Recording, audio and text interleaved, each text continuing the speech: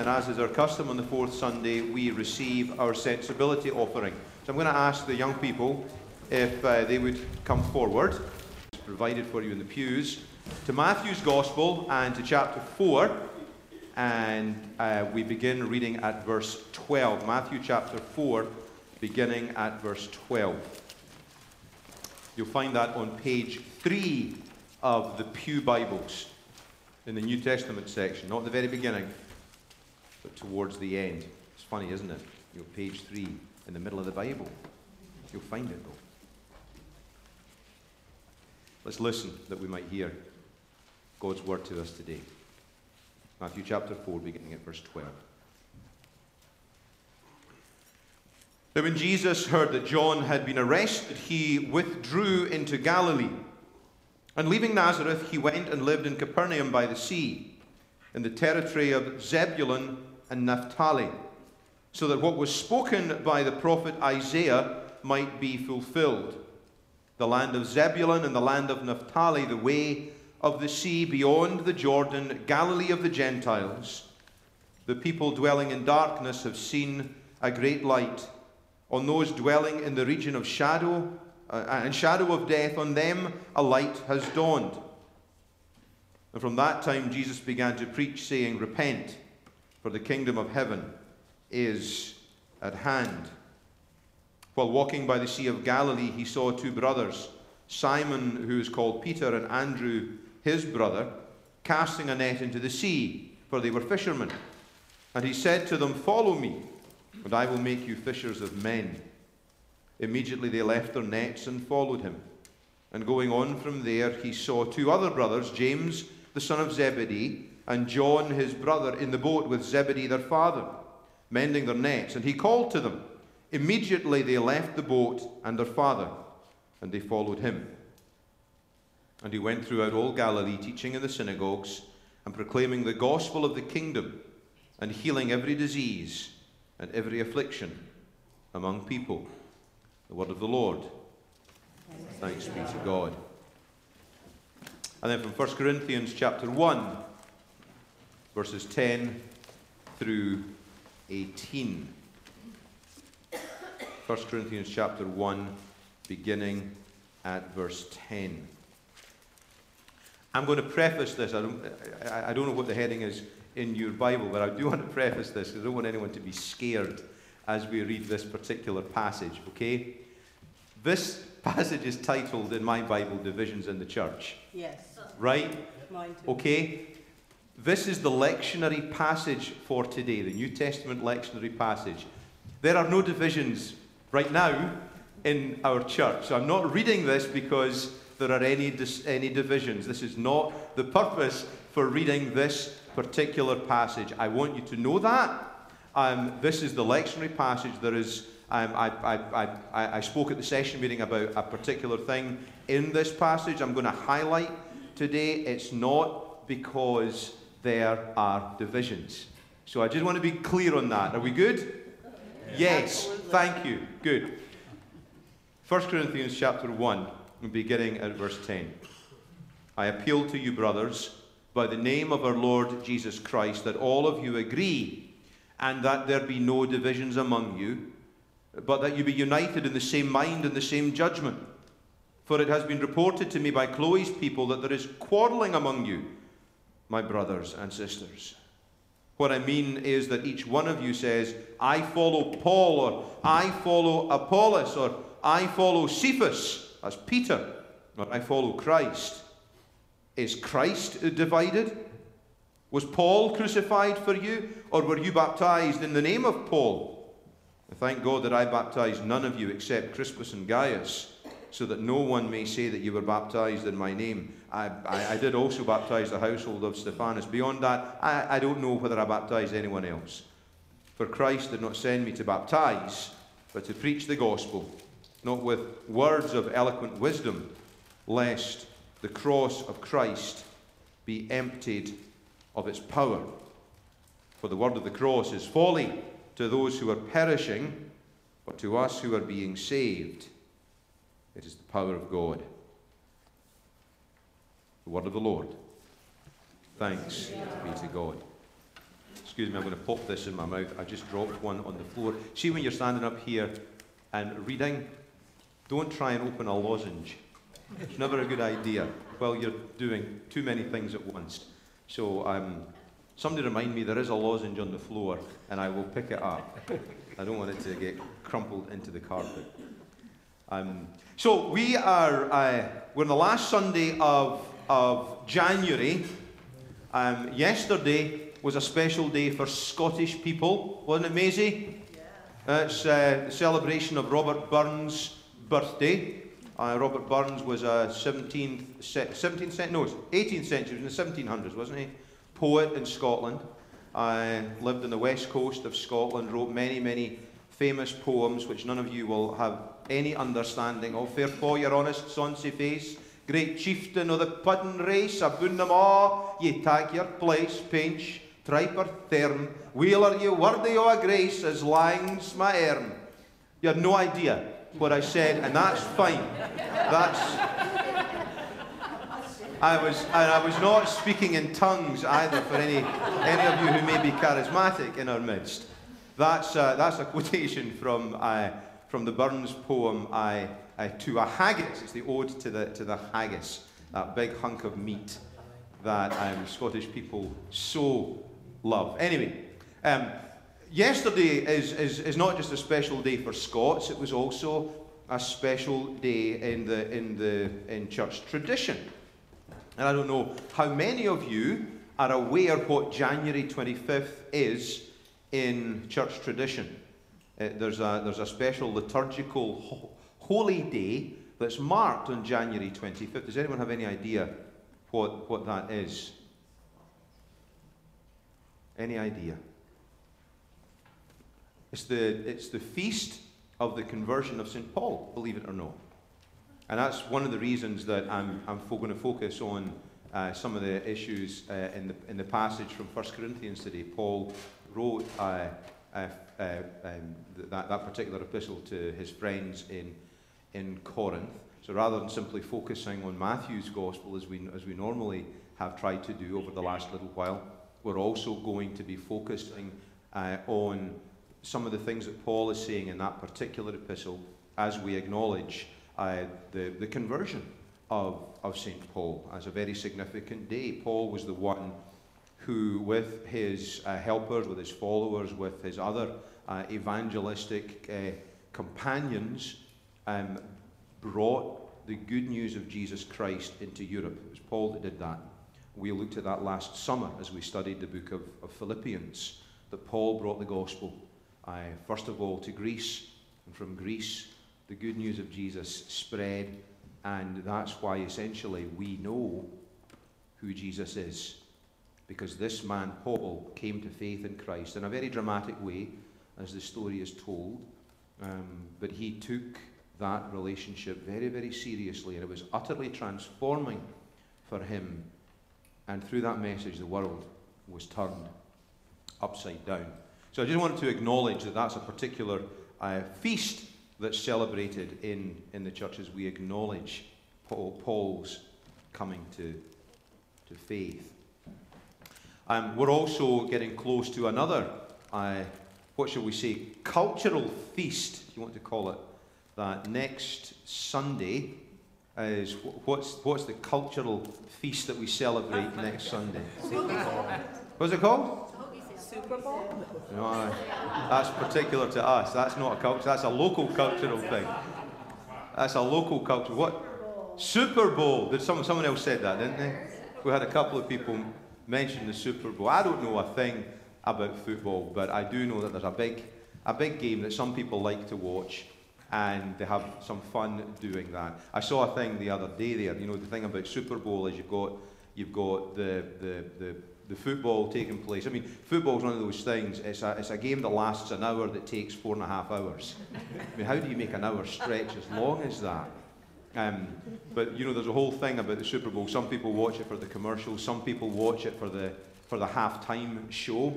And I read somewhere that imagine if you went to a musical concert, right? If you went to the theatre and went to a musical concert, you know, an opera even, And imagine at the halftime point in the Opera if they had a short football game.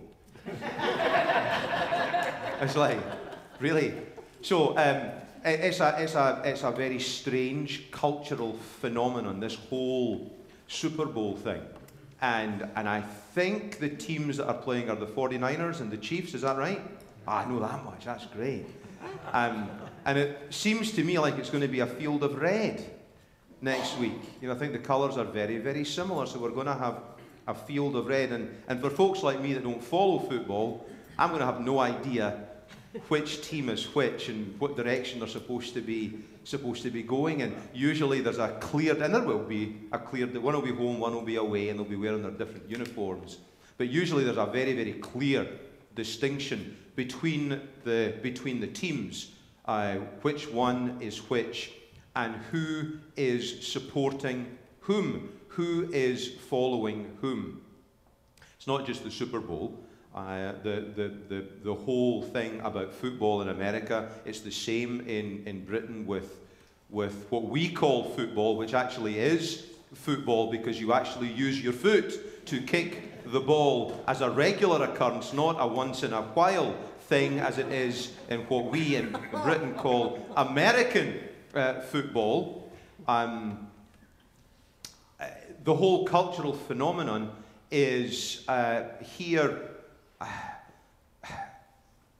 I think, more unique than it is in the UK. I mean, you do have, you know, very strident football supporters, but often it's tied in with, often it's not just tied in with the particular team, it's tied in with politics and it's tied in with religion. And there are some significant divisions in Scotland, for example, between the different football supporters.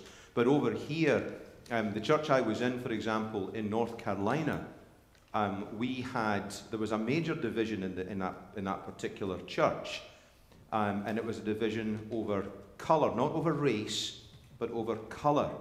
Half the church was blue, the other half of the church was red. We lived in North Carolina.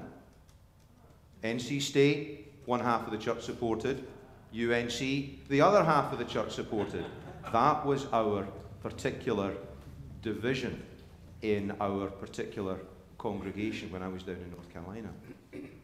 And it's amazing how these divisions do actually take place. And you can tell who someone is following, who someone is supporting by the particular colours that they wear.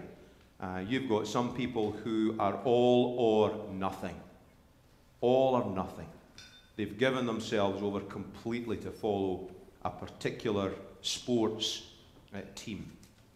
And you can identify who someone is and what team they support by the colours, by the uniform, by the strip that they choose to wear. It's an identifier. It's very similar in many ways in the church, and that's something that Paul gives some clarity to. And it's not just a cultural phenomenon, but it is indeed a phenomenon that we experience in the church as well. Who are we following? Or what is it that we are following? Now, there's a lot of different philosophies that we embrace in the church. Some of us watch the televangelists. We like to listen to people like, I say we, I don't, but some people like to listen to preachers like Joel Osteen and various others. And there's a particular message that comes from folks like Joel Osteen.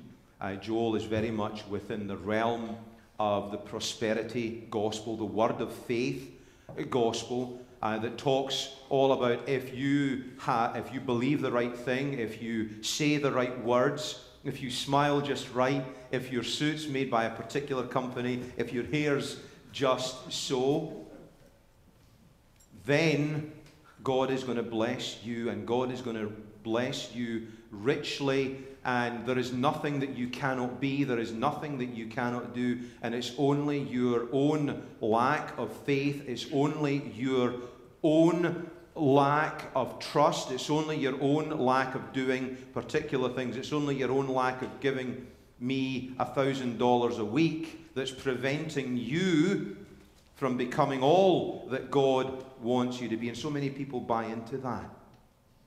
And it's a word that you see so many people. I mean, the attendance in worship, if it's worship at Joel Osteen's church, is in the tens of thousands, I believe. And probably millions tune in to listen to that particular message that he gives week by week and day by day. The challenge with the message that Joel Osteen gives is it's a humanistic message. It's a message that's all about me. And it's about my ability. It's about my doing. It's about my becoming. It's about me making myself acceptable to God. It's about me becoming what I want to become in order that I might make myself pleasing to my Heavenly Father. It's something that we see in many ways in our culture, and again, the church has embraced this. I'm a big fan of the Marvel movies. I'm more of a geek than I am a sports fan. And I've become a big fan of the Marvel movies. And one of the things that we see in the Marvel movies is, in many ways, it seems like it's the triumph of good over evil. But at the heart of what is going on, at the heart of the philosophy that's behind Marvel and behind DC and behind the whole comic book universe, it's not just the power of good over evil, the victory of good over evil, it's the victory of humanity over all other powers. What are superheroes but glorified, enhanced human beings? I can do this myself if only I have the right tools, if only I have the right means, if only I can do this. I can make it happen on my own, by myself. I do not need any external forces. I do not need any spiritual forces. I do not need anything divine. But what I want to happen. I can make myself right with God. That's essentially a kind of underlying, I think, message that all of us buy into. There was a Christian sociologist a few years ago. He's still writing. His name is Christian Smith. And he wrote a couple of books back maybe about 15 years ago about youth culture and college culture. One of the books is called Souls in Transition. And in his writings, he coined a phrase that sums up the philosophy that is not just in our culture, but has become the central philosophy for many in the church. And that phrase is this: moral therapeutic deism. Moral therapeutic deism. And what that means is, moral is what you think it is. It's about doing the right things, leading a good life, leading a life that is kind and is generous and is noble and is reaching out to others. It's being good, in other words. Therapeutic is all about healing. It's all about making oneself whole, isn't it? You talk about therapy. You get therapy to make you better, to make you right. So at the heart of this is the understanding, if only I do the right type and the right number of good things, I can make myself right, and I can make myself well, and I can make myself whole. The deism piece, what does that mean? Well, deism is the understanding that there is a God, but that God basically starts everything off and leaves everything to its own devices and says, figure things out for yourself. That God may come in as a deus ex machina every now and again and give a little bit of help here and there, but that God is essentially hands off and lets you and me make a mess of things, or lets you and me try and clean things up ourselves with little or no role whatsoever. It's all about you. It's all about me. And that's a message that the church all too often has bought into. that I can fix myself. I don't need to follow Jesus, or I only need to follow Jesus insofar as Jesus is a decent example. He was good, he was kind, he was a nice person, he was a good teacher. So long as I'm doing some of the things that Jesus did, then I am okay. And we bought into that wholesale. Paul gives this challenge to his church. And it's a challenge that does come to us as well. It's the challenge of what is at the heart of the gospel. If the gospel is about you, and if the gospel is about me being able to save ourselves and to fix ourselves and to make ourselves right with God, that's not really good news. It's awful hard work. But Paul says the gospel is about Jesus. I wonder if I were to ask you, what do you think is the purpose of the church? What do you think the church is really supposed to be doing? And I'm sure I would get a whole host of different answers. I'm not going to ask you right now, but I'm going to pause for a minute and let you ponder that for a second. What do you believe the church is all about? What do you believe that the church has to offer?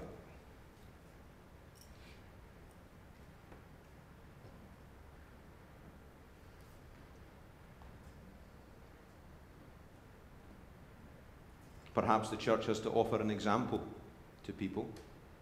Maybe that's what the church offers. An example of kindness, an example of generosity.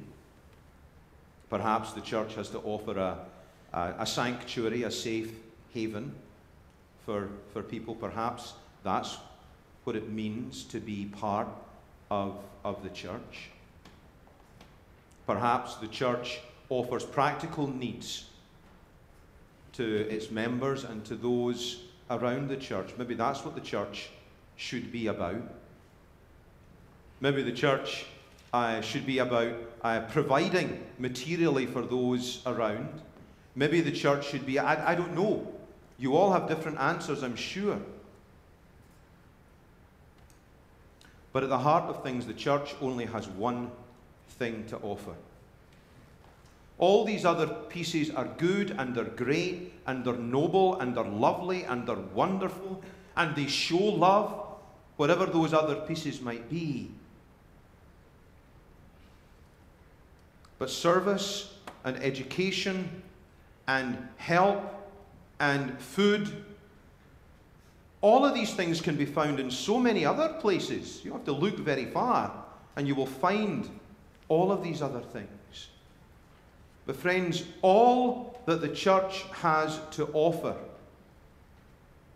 is the Lord Jesus Christ. And absolutely nothing else.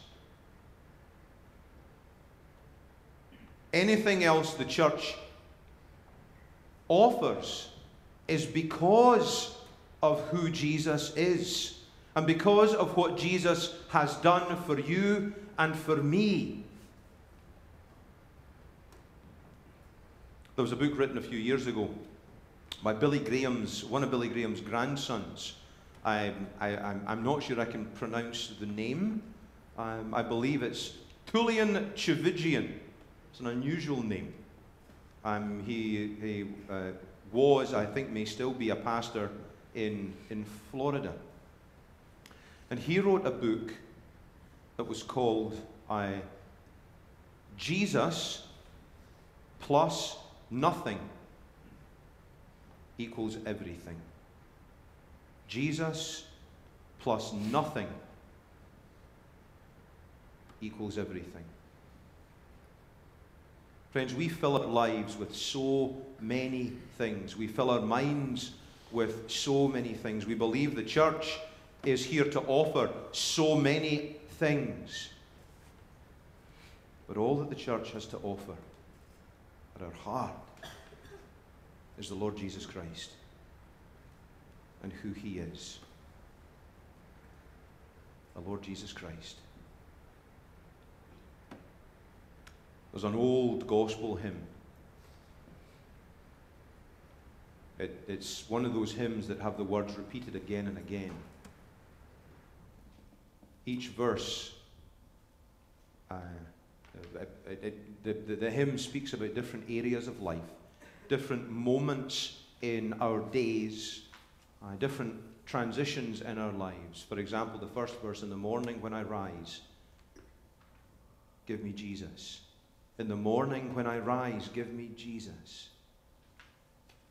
And the refrain goes, give me Jesus, give me Jesus. You can have all the world, but give me Jesus. Friends, is that your heart's cry? Is that your heart's desire? Do you want all the other stuff? Or are you longing for Jesus?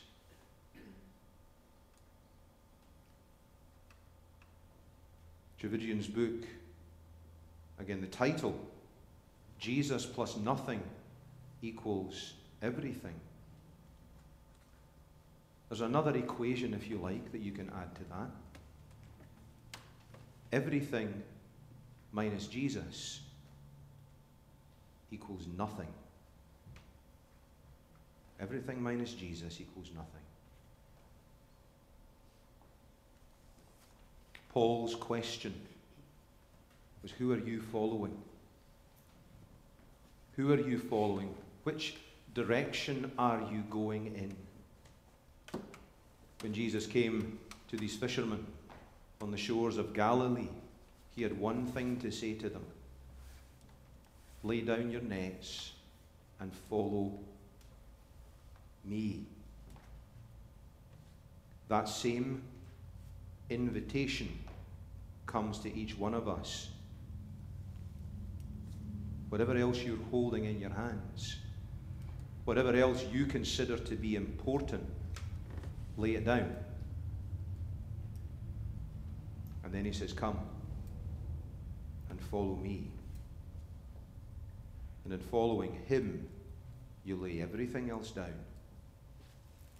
And you find that in following him, you gain the whole world. Are you willing to follow him? In the name of the Father, and of the Son, and of the Holy Spirit.